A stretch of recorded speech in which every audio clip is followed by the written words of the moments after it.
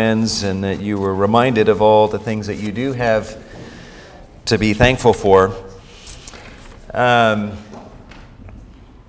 Cindy Okamura, we were hoping she would be here this morning to talk a little bit about the ministry of the week, and she's not here. Let me just say in a nutshell, you know the meals that we provided for the homeless and the needy people in the community? We ended up, that was this past Monday, we ended up having about 25 volunteers from the church show up, so tons of helpers, and about 50 homeless, needy people from the community showed up, and meals were provided for them. Steve McCullough presented a gospel presentation that was, for the most part, listened to and appreciated. There was one of the homeless guys there who was wondering, what does the gospel have to do with Thanksgiving? But what was also nice is it wasn't that there were 25 volunteers all sitting at a table by themselves watching these other people eat, but they were all mingling and just had some great conversations, some broken lives, and some people really just open and frank about their own sin, their need for a Savior, and how their sin has ruined their lives. And so some doors were open in the hearts of the people who did come, and we just want to thank God for using Cindy Okamura and her leadership and all of those that volunteered for this ministry on Monday, and thank you for your prayers also. Let me make one announcement here, because this is relevant to what we're doing next week. Next week is December the 3rd, right? And you'll notice in your bulletin that there is an insert called Gospel-Centered Parenting. Starting next Sunday, we're going to combine all of the adult Sunday school classes into one, and that class is going to take place here during the 9 o'clock hour. All right, so at 9 o'clock next Sunday, we're beginning our December seminar. It's going to be on the subject of parenting. If you're a parent, this will be very practical for you. If you're not a parent, but you think you might be one day, this will be very practical for you. So you have on this insert kind of the layout of what we're going to be doing over the course of the month of December. And why that's relevant to you here in the first service is that over the month of December, there will be no first service. So you don't want to show up here at 8:15 expecting a service next Sunday. We're going to have one morning service, and that's the 10:15 service. But during the Sunday school hour at 9 o'clock in here will be the December seminar. And again, we're focusing on the subject of parenting. And I want you to know that those of us, including myself, that are going to be speaking on this topic, we're not standing in front of you because we think we've arrived, or we think that we know more about parenting than you do, and that we are some great examples of the very things that we're talking about. But nonetheless, someone's got to do it. And so what we're going to do is just look at God's Word together and instruct ourselves and give us some biblical reminders on some biblical issues with regard to parenting. December the 3rd, next Sunday, Carlos is speaking on the power of authentic gospel example and instruction. And then December the 10th, I will be speaking on gospel-centered discipline. December the 17th, we're going to break out into different workshops and sessions based on maybe the station of life that you're at as a parent, whether you have young children or teens or adult children that are out of the home, or you're a young person and you want to know how you can honor your parents and what your duties are with regard to your parents. And then on December the 31st, we'll have a Q&A type of format here in the sanctuary. So that's what we're doing during the month of December. Take a look at that insert, but please know that there will be no first service through the month of December beginning next week. All right. Well, let me have you guys turn in your Bibles to Ephesians chapter 5. Ephesians chapter 5 for our time of study in the Word this morning. We are doing a verse-by-verse study through the book of Ephesians, and as we continue in our study of this book, we come this morning to Ephesians chapter 5, verse 25, and my goal this morning is to try to cover verses 25 through the first half of 33. So we have a lot of ground that we want to cover this morning. And look at the very first word of verse 25. Husbands.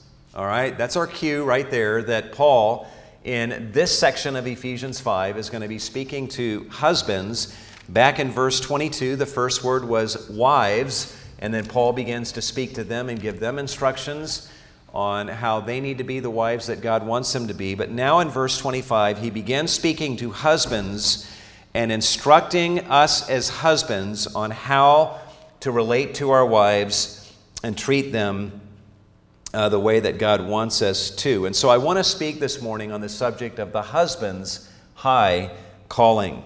The husband's high calling. Before we actually get into the text this morning, though, let me just say a few things by way of introduction. First of all, ladies, even though I'm going to be speaking to husbands today and will not be speaking directly to you, I want you to really listen in. I'm sure you will. And here's how I want you to listen in today. I want you to enjoy listening to God speak to your husband. From this standpoint, I want you to feel the sensation this morning of God coming alongside of you and wrapping His arm around you and then beginning to speak to your husband and to tell your husband how he is to relate to you.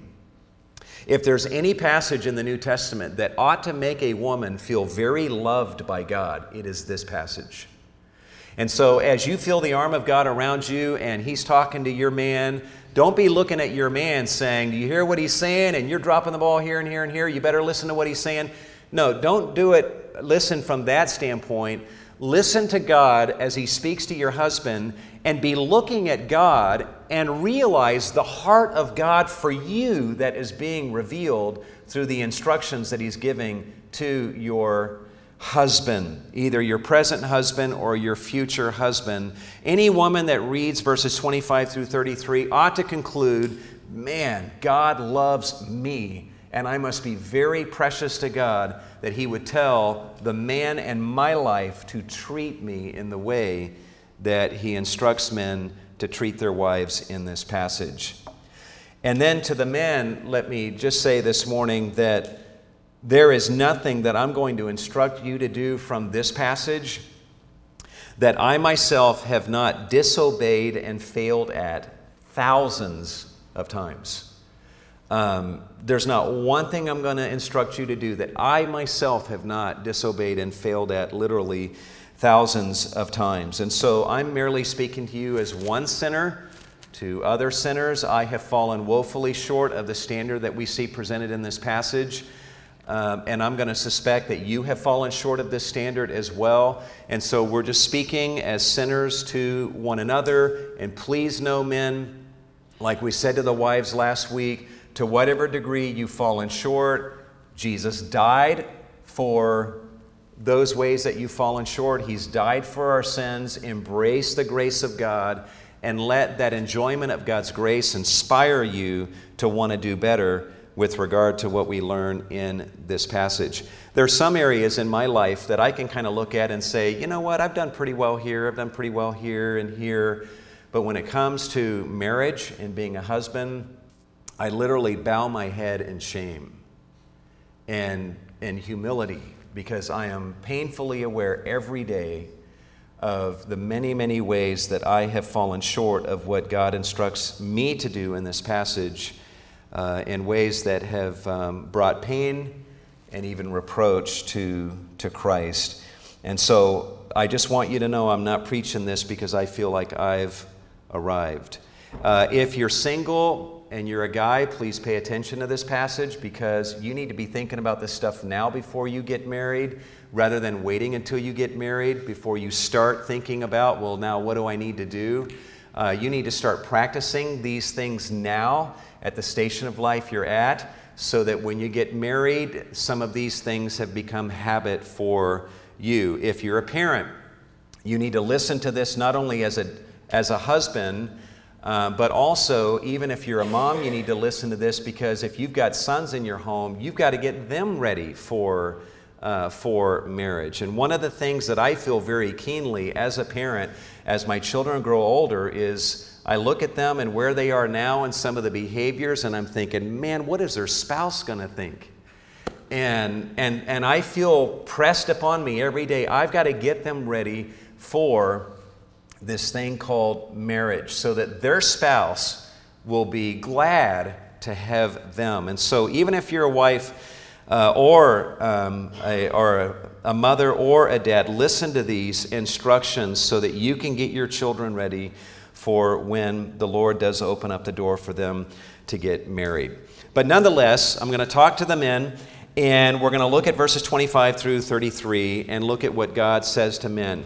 And guys, a lot of times guys are not very observant of things that we ought to be observant of.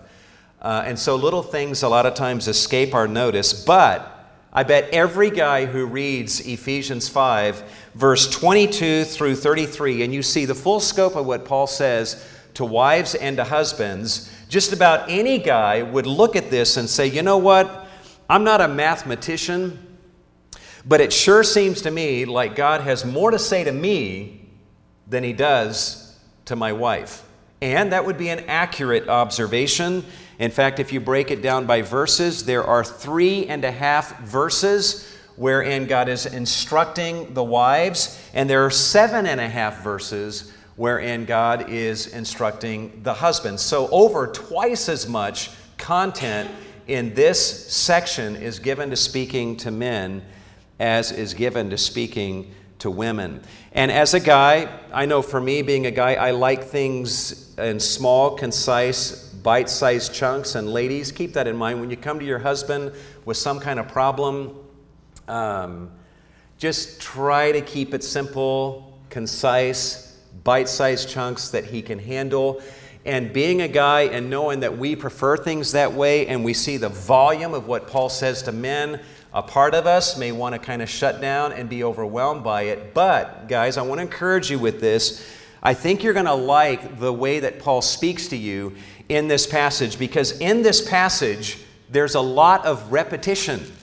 And guys like repetition, right? Well, whether we like it or not, we need repetition. In fact, I was reading several years ago of a man who was reading a newspaper, and he kind of laughed at something he was reading, and he called his wife over and he said, honey, look at this article.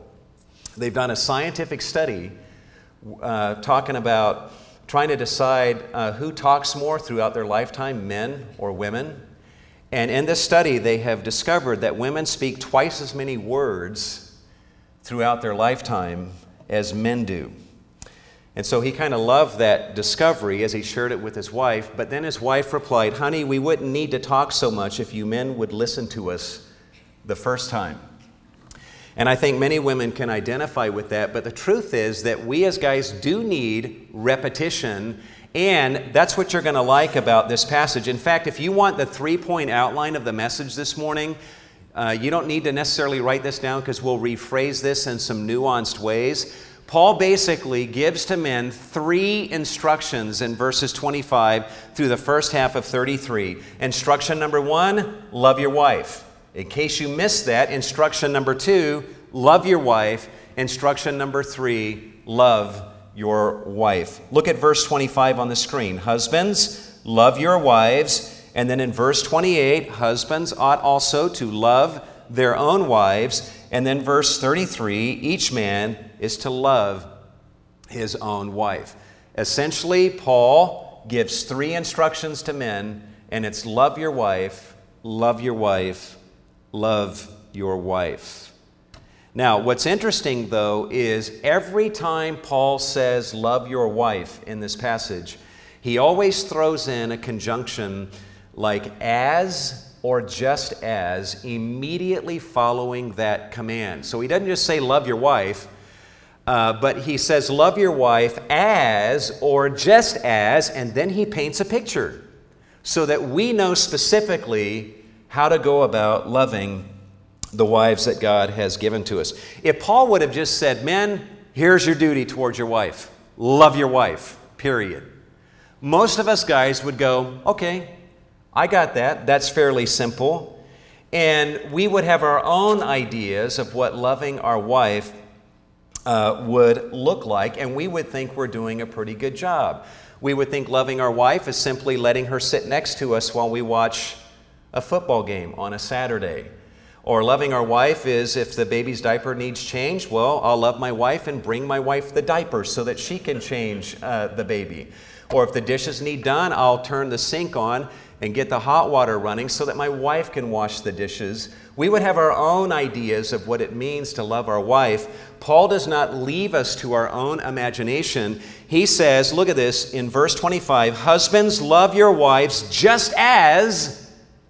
And then he describes how we are to love our wives. Look at verse 24 or 28. So husbands ought also to love their own wives as, there's the word as again, and then he paints a picture so that we know how to love our wives. Look at verse 33. Nevertheless, each individual among you also is to love his own wife even as, and there's that word as again, by way of painting a picture so that we know clearly how to go about loving our wives. And so, he tells us to love our wives 3 times, but each time he throws in a different picture, a different description, so that we as guys will get it and have a clear idea of how we need to go about loving the wives that God has given to us. Well, let's dive in and begin to look at these instructions. Instruction number 1, if you're going to love your wife the way that God wants you to love your wife and be the husband that God wants you to be, instruction number 1, you need to love your wife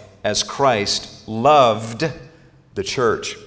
You need to love your wife just as Christ loved, past tense, the church. Essentially, Paul is wanting you as a husband to stand right here today in the year 2006 and look back almost 2,000 years to something that Christ did in the past. And he's saying, look at what Jesus did in the past on the cross 2,000 years ago, and then make that your pattern for how you love your wife from day to day. He says, look at verse 25, husbands, continually love your wives just as, or in other words, in the same way, as Christ also loved, past tense, the church, and here's how he loved the church, and gave himself, past tense, up for her. So look at what Christ did on the cross in laying down his life for the good and the glory of the church. Look at what he did in voluntarily laying down his life for the church, and make that your pattern for how you need to love your wife. Now, the deal is, guys, if we're going to love our wives the way that Christ loved the church, we need to stop and ask, well, how did he exactly go about loving the church? Because however Christ did it, Paul is telling us to do it in the same way. I want to throw 3 descriptions at you that we see in verse 25, 26, and 27, wherein Paul is describing how Christ went about loving the church. Number 1, or letter A, he loved the church sacrificially.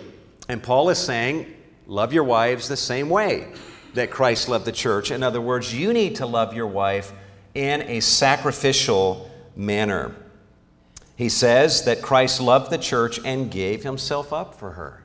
He laid down his life. He did the ultimate act of love in laying down his life voluntarily for the salvation of the church. And just as Jesus gave himself up for the church, so you are to love your wife in the same sacrificial way, laying down your life for her. Now, most of us guys would look at that and say, well, I would die for my wife. I would lay down my life for her. If a bullet were traveling towards her and I had time to react, I would dive in front of that bullet and take that for me. I would lay down my life for my wife. And you know what? Most of us guys would do that for our wives without even thinking. But we're not so much talking about that as much as, do you lay down your life for your wife day by day? In what ways over the course of this past week have you laid down your life for your wife? Most of us guys would take a bullet for our wives, and we would die, literally, physically, for our wives. But how many of us men are willing to lay down our pride for our wives? To lay down and sacrifice our desire to be declared the winner of an argument. We love to be the winner, and are we willing to sacrifice that and lay down our own ego and pride and our own craving to be the winner of an argument? Are we willing to lay down our love of being right in a situation like that? Are we willing to lay down and sacrifice our comfort for our wives? Are we as men willing to lay down our lusts for our wives so that we can be devoted to them entirely, body, soul, and spirit? Maybe you have grievances against your wife and wrongs that she has done against you, or things she has not done that she should have been doing, and you're angry and you're bitter and you have these grievances against her. Are you willing to lay down those grievances and sacrifice them so that you can love your wife as you should? Are you willing to lay down your favorite hobby, or at least your enjoyment of your favorite hobby on a particular occasion when you need to be there for your wife? Men, are you willing to lay down a football game and to sacrifice that? Or are you willing to lay down maybe 1/4 of the football game so that you can be with your wife in a time of need? What are you willing to sacrifice and to lay down for the good and the welfare of your wife? The truth is, most of us would die for our wives if push came to shove, but many of us can look back over the past month and realize we really haven't sacrificed very much of ourselves for the good of our wives. And so that's a question we need to ask. Paul says Christ loved the church sacrificially, and if you're going to love the church the way that Christ, or love your wife the way that Christ loved the church, then you need to love your wife sacrificially in the same way. A second way that Jesus loved the church is he loved the church purposefully. He loved the church with an agenda. He loved the church with a purpose. In fact, look at this. Look on the screen, because I highlighted the conjunctions here. That's exactly the same in the Greek text, so I translated them all the same way. Jesus loved the church, gave himself up for her, verse 26, so that he might sanctify her. Verse 27, so that he might present to himself the church in all her glory, having no spot or wrinkle or any such thing, but so that she would be holy and blameless. Very clearly, guys, Jesus' love for the church was loaded with an agenda, with a purpose, right? We have this wrong notion today that love should not have an agenda. You should just love me for who I am, and your love should not have an agenda. And if your love has an agenda, then it's not true love. I want to submit to you that if your love does not have an agenda, it's not true biblical love. Jesus' love for the church had an agenda. If you came to Jesus when he was dying on the cross and said, Jesus, who are you doing this for? He would say, I'm doing this for you. And if you said, why are you doing this for me? Why are you dying for me? What would Jesus say? Would he say, well, no reason. I just want you to know that I love you. That's my only agenda. Is that why he died? No, he died for our salvation. He died for our transformation and change into what God wants us to be. That's his agenda. And we don't just love our wives just to love them. We love our wives so that through our love, our wives can blossom every bit into the women that God wants them to be. And I think that's how we can translate Jesus' agenda to our own agenda as we love our wives. Jesus loved the church. He gave up his life for her so that the church might be holy, the church might become without spot or wrinkle or any such thing, but that the church would be holy and blameless, perfectly righteous and glorious before God on Judgment Day. And so if we're going to love our wives with the same agenda, that means that your agenda for your wife is that your wife blossom into the holy and righteous woman that God wants her to be. And everything you do by way of showing love to her comes loaded with that agenda, that through that love, God will use that love that you show her to encourage her and protect her and help her to blossom every bit into the woman that God wants her to be. We need to think about this as men. Christ loved the church so that the church would be holy and righteous and blameless. We need to love our wives with the same purpose, that they would be holy and blameless. I want to read to you a quote from R.C. Sproul that might trouble some of you, but it's worth thinking about. He says this: after marriage, the biggest single influence on the development of the wife's personality and character is the husband. When a man comes to me and complains that his wife has changed since they got married, and he means changed for the worse, I immediately respond, well, what do you suppose changed her? In a sense, the wife a man has is the wife he has produced. And if he has a monster, maybe he ought to examine his own nature. The picture I like to think of marriage is, I like to visualize it that I am the soil that my wife is planted in. And so you as a husband are the soil that your wife is planted in. And you know what? If you're looking at your wife and she's all wilted and dying on the vine, as it were, instead of looking at her saying, man, boy, I picked wrong, you need to stop and look at the soil that she's planted in. Look at your own nature. And what some men do when their wives are just wilted and dying and shriveling up is they look over at some other beautiful flower and say, man, I should have picked her, or I wish I had her. And some men actually have the gall to throw away their wilted flower and divorce her and go after that beautiful flower and actually marry that beautiful flower, but then something amazing happens. Once that beautiful flower has been planted in that same soil, after about a year, she's wilting in exactly the same way. And many men look at that second wife and go, man, I just don't know how to pick them. Well, you know what your problem is? The problem is the soil that they're planted in. And so instead of looking at your wife and thinking you made a wrong choice and bemoaning that, look at your own nature. Examine the soil that your wife is planted in. And I think R.C. Sproul's encouragement is valid. If you have a monster, maybe you ought to examine your own nature. And then look at what he says here. He says, in the Ephesians passage, it is clear that the husband is responsible for the spiritual well-being of his wife. Her sanctification is his responsibility. Now, ladies, your sanctification is your responsibility. You're going to have to answer to God for that. But in addition to it being your responsibility, there's a sense in which your husband will give an account for his leadership and his love in the home as it relates to your sanctification.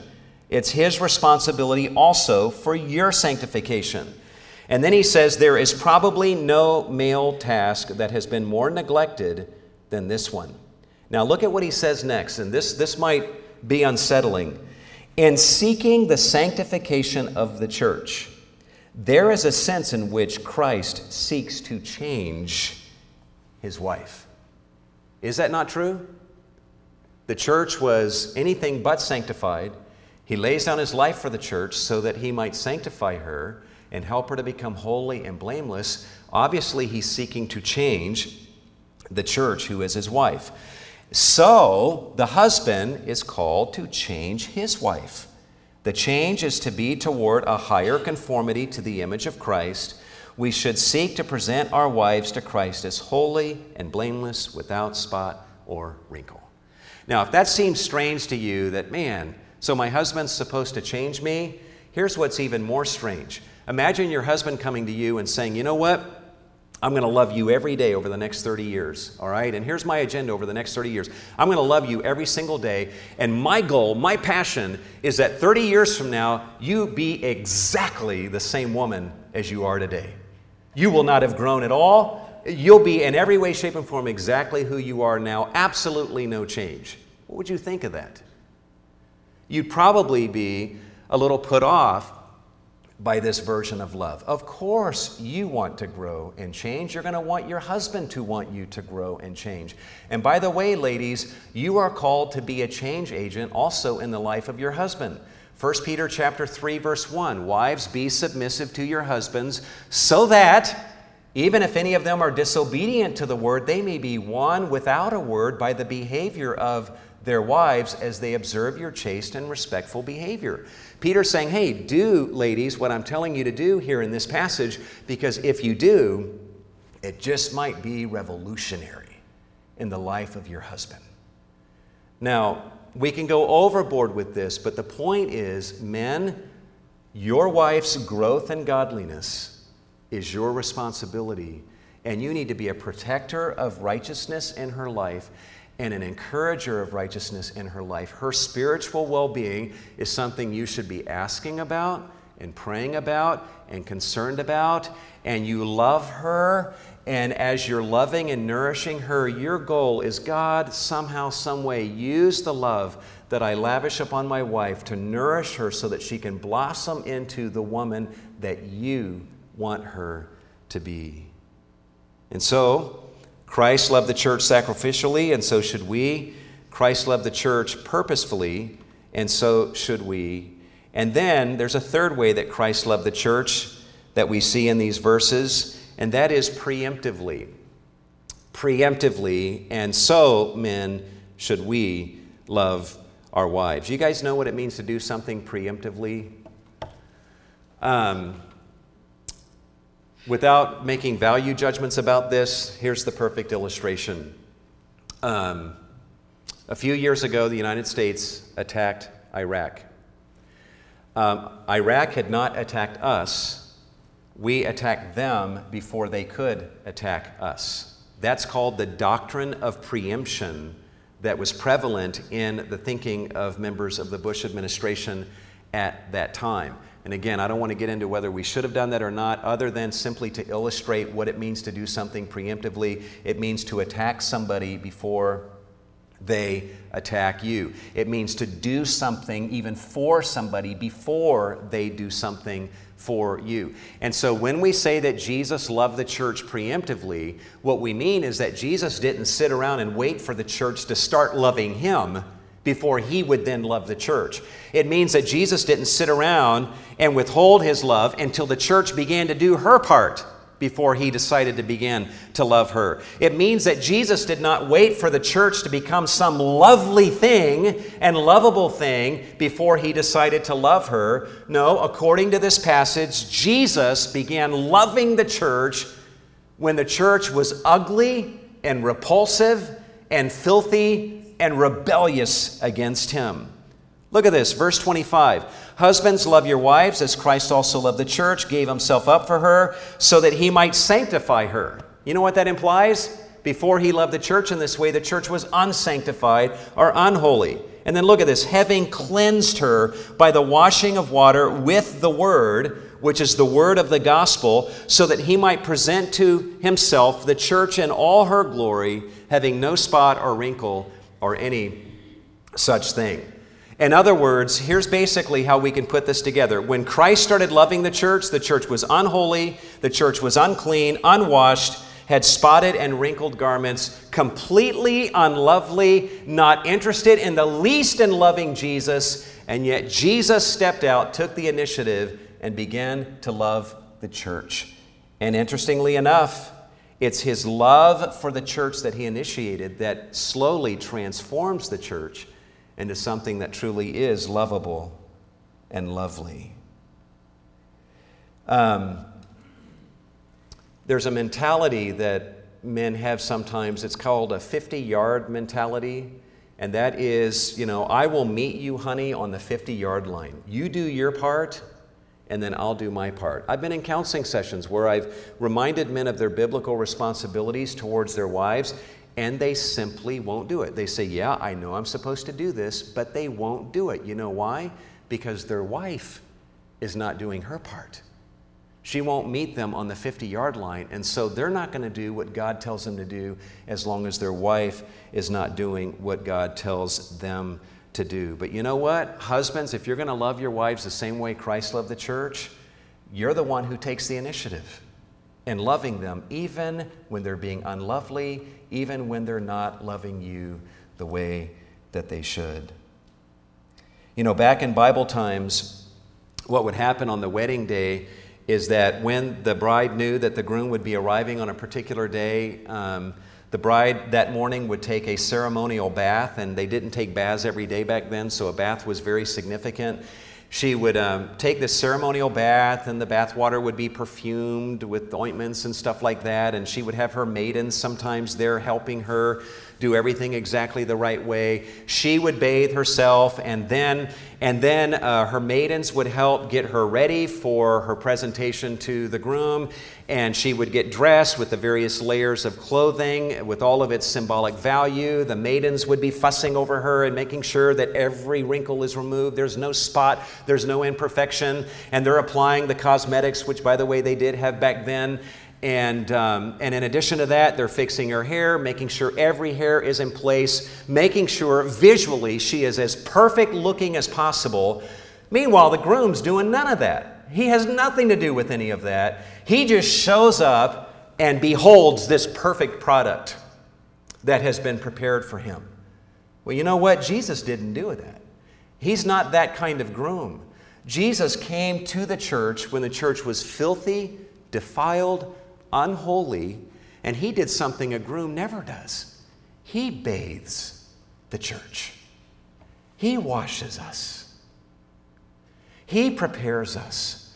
He takes away our filthy rags, and he puts upon us the robes of his righteousness. He ensures over time that there is no spot or any such thing or wrinkle, so that we would be presented to him perfect. Jesus has been actively engaged in all of that, leading up to the day that we are presented to him in glory. And Paul is painting that picture, saying, husbands, love your wives in the same way. Love your wives in the same way. Love your wife even when she's not loving you the way that she should. Love your wife even when she's being unlovely. But men, let me give you this encouragement. There is power in love.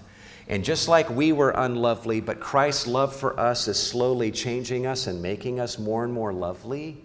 It's his love that does that.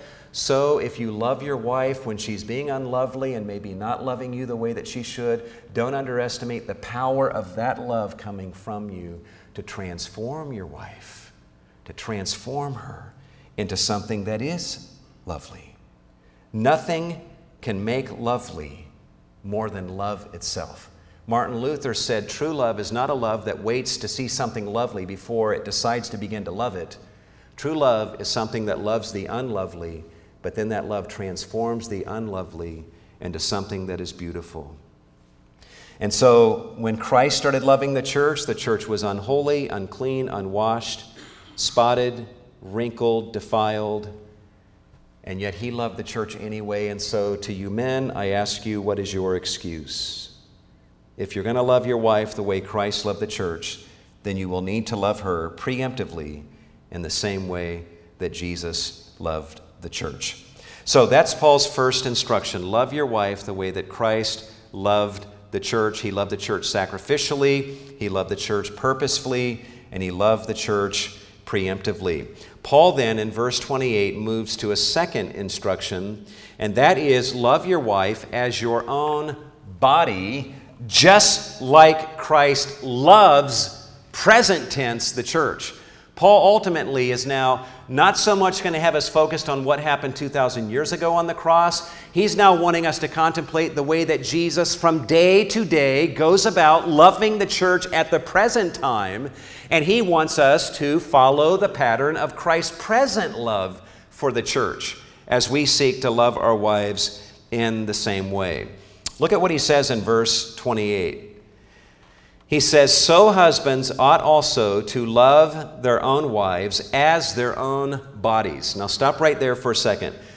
As a guy, you would stop and think, well, I know how I love my own body, and I think that's what Paul is saying. I care for my body. I may not love the way my body looks, especially as I age and my belly begins to hang over my belt, and there may be things I don't love about my body, but I do love my body in the sense that I take care of it. If I cut myself, I tend to that wound. If I need to go to the hospital, well, then I want to do that. And every single day, probably several times a day, I sit down and I stuff food into my mouth because my body craves that food. And I eat food that is either nourishing for my body, or maybe the food is not nourishing, but it tastes good to my taste buds. And so I want to satisfy my taste buds. And so every day that I feed myself, I am demonstrating a care and a love for my body. We also, as guys, love our bodies so much that we love to be comfortable, do we not?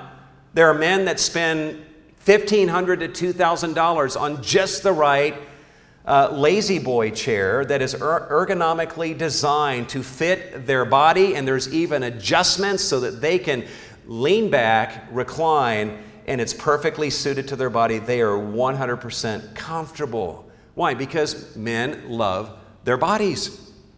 And so he's saying, love your wives just like you do your own bodies. And so that's the first thing that our mind goes to. But then look at what he says next. He who loves his own wife loves himself.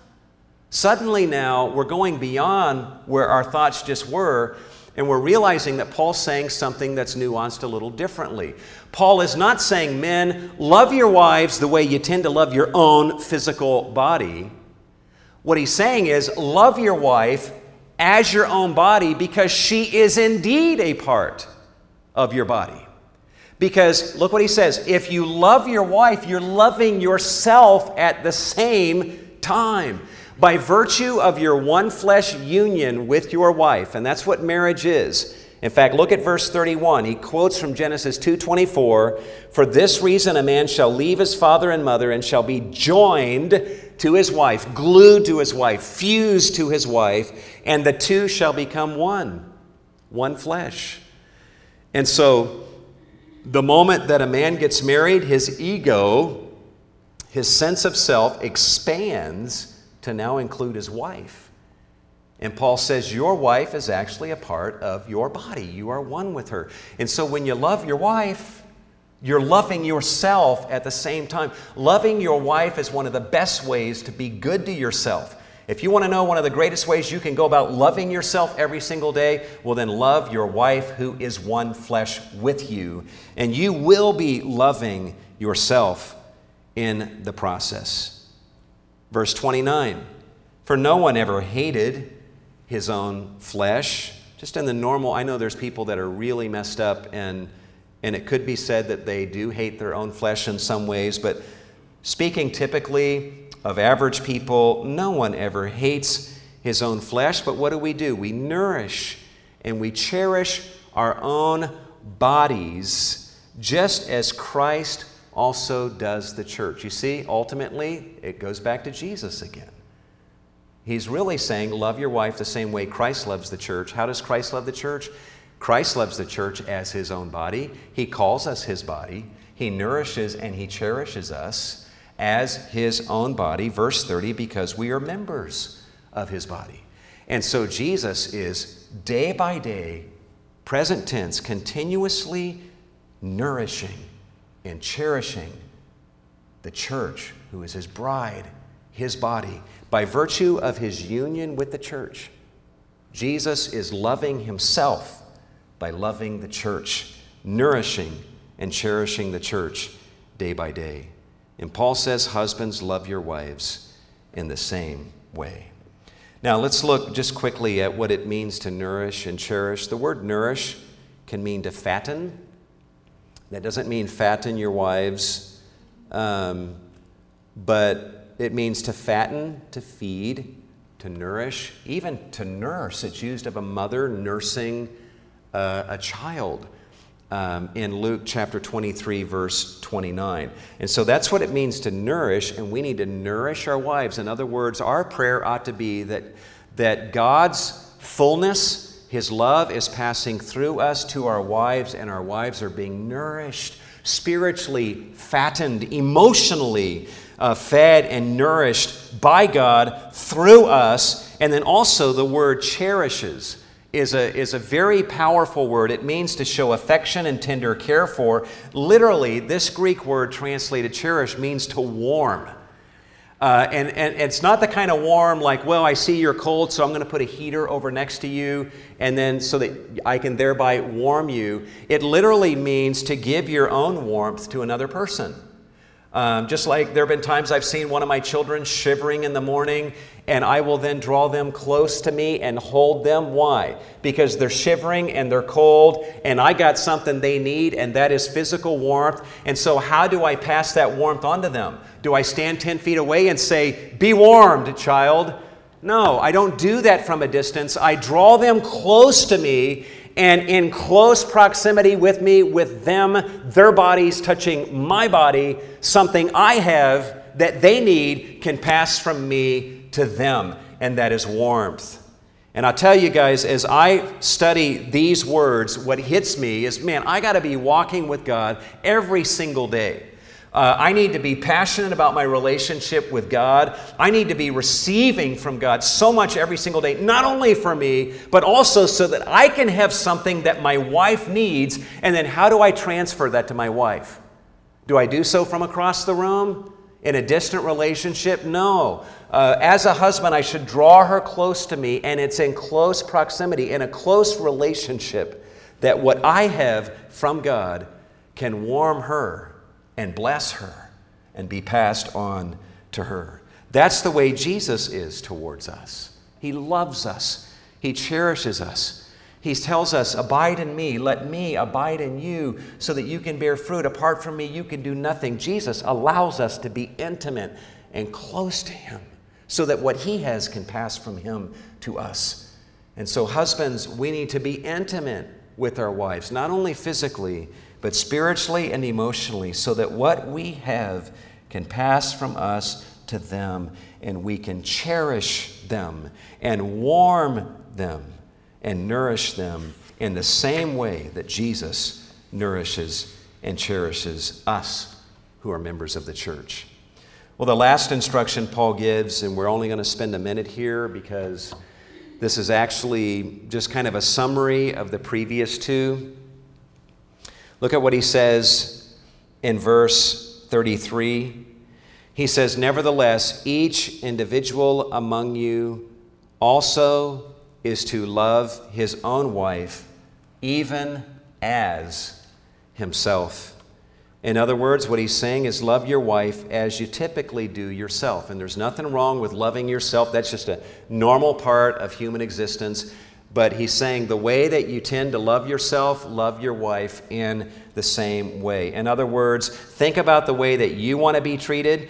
Don't you want to be well treated? Don't you want to be loved? Don't you want to be respected? Don't you want to be treated kindly? Is it not true that you want to be forgiven when you fall short, even if your failures are significant and major? Well, all the ways that you would love to be treated by other people, including your wife, you love your wife in exactly that way. As you would have her do unto you, so do unto her. And by the way, look at verse 33 more carefully. He says, "Nevertheless, each individual among you also is to love his own wife even as himself." You see that word "also"? You know what that means? Again, he's talking about love your wife the way Christ loves the church.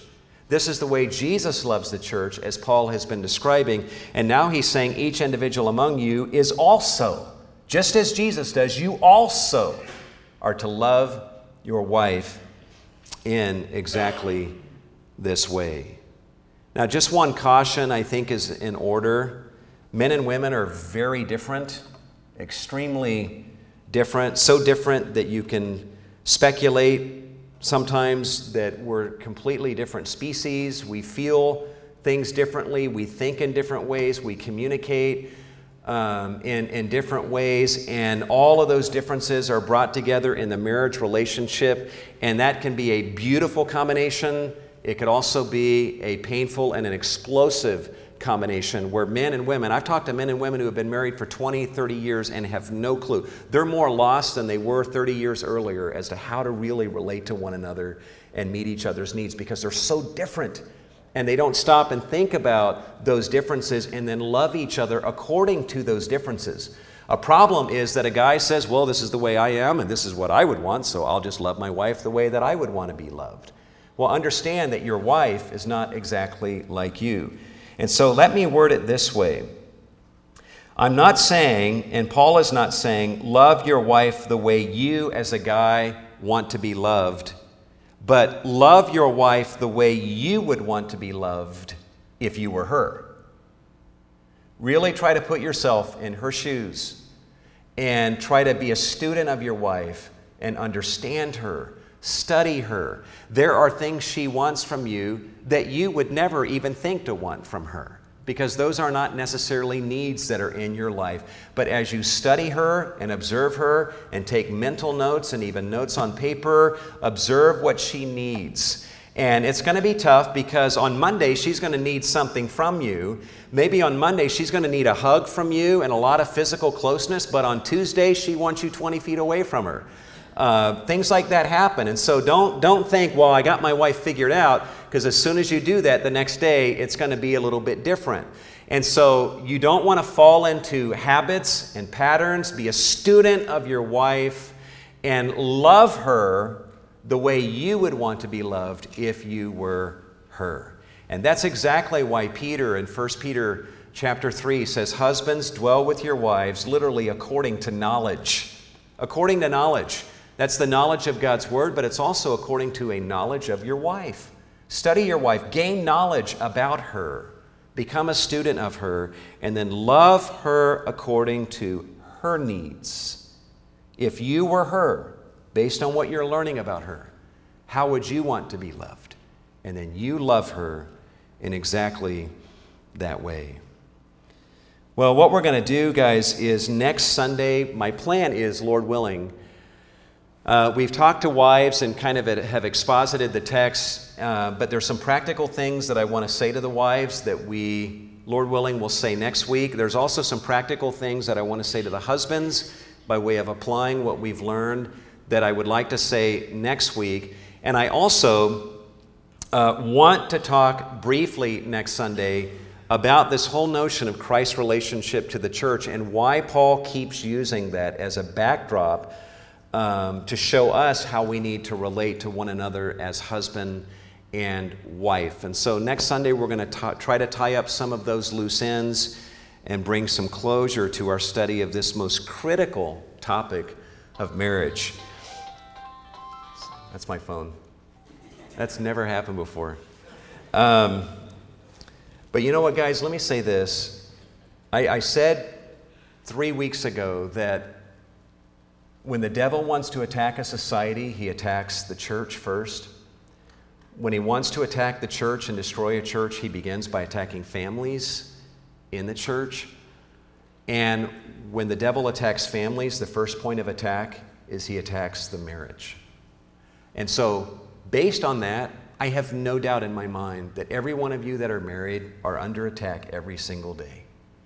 And there probably is not a one of you coming in here saying, man, we are nailing this, and this is actually amazingly easy, and where's the opposition to having a good marriage? None of us are thinking that.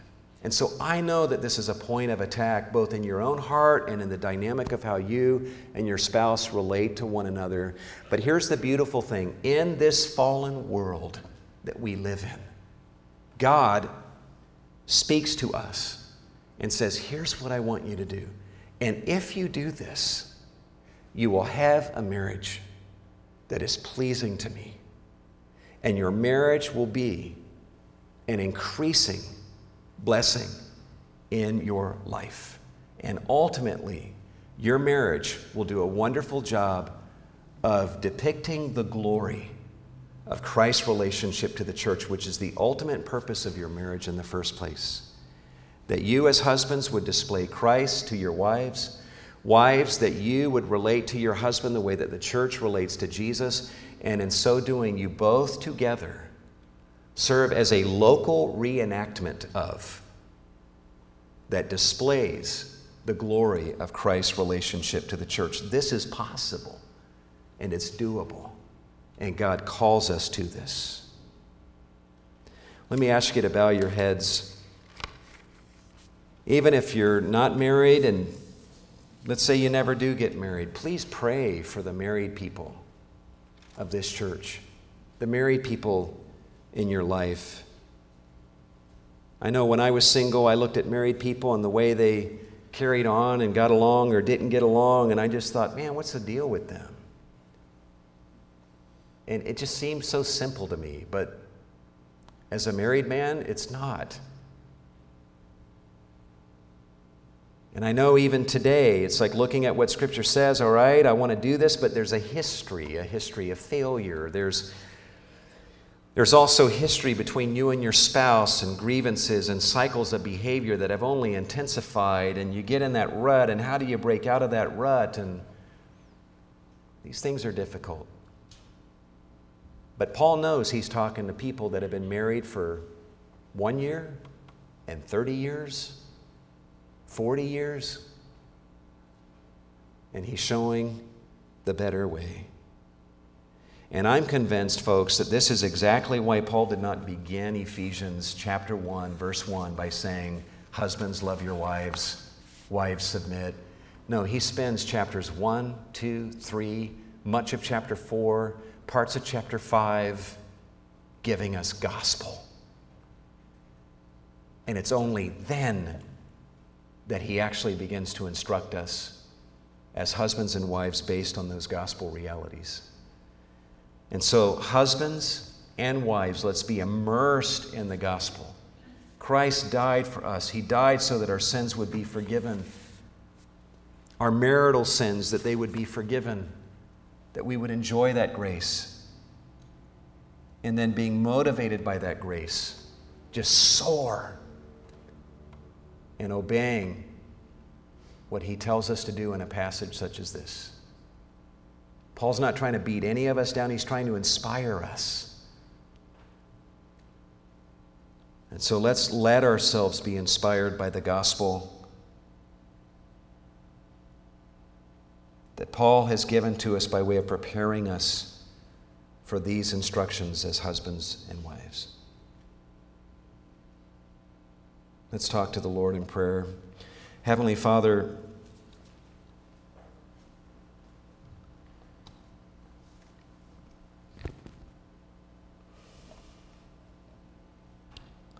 we do fall so far short, and the temptation is to lower the biblical standard so that we feel less guilt, but we can't do that, Lord. This is what you tell us to do. But for where we fall short, you give us your grace. And so help us to savor this grace, to cherish it.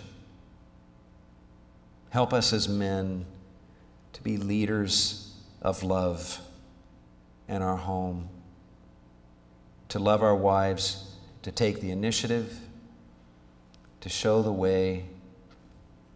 We would not be tyrants and lord it over them, but that we would be loving leaders who lead in love, and we love sacrificially, purposefully.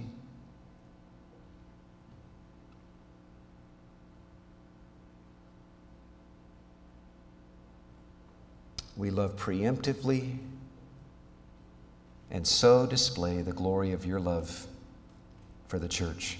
Continue to guide us, Lord, as we teach these things to ourselves, as we seek to speak these things to one another and further learn of all that you have for us in this passage. And we just give ourselves to you, Lord, in the name of Jesus. And all God's people said, amen. Please stand with me as we sing a closing song, and may this be our prayer for this week.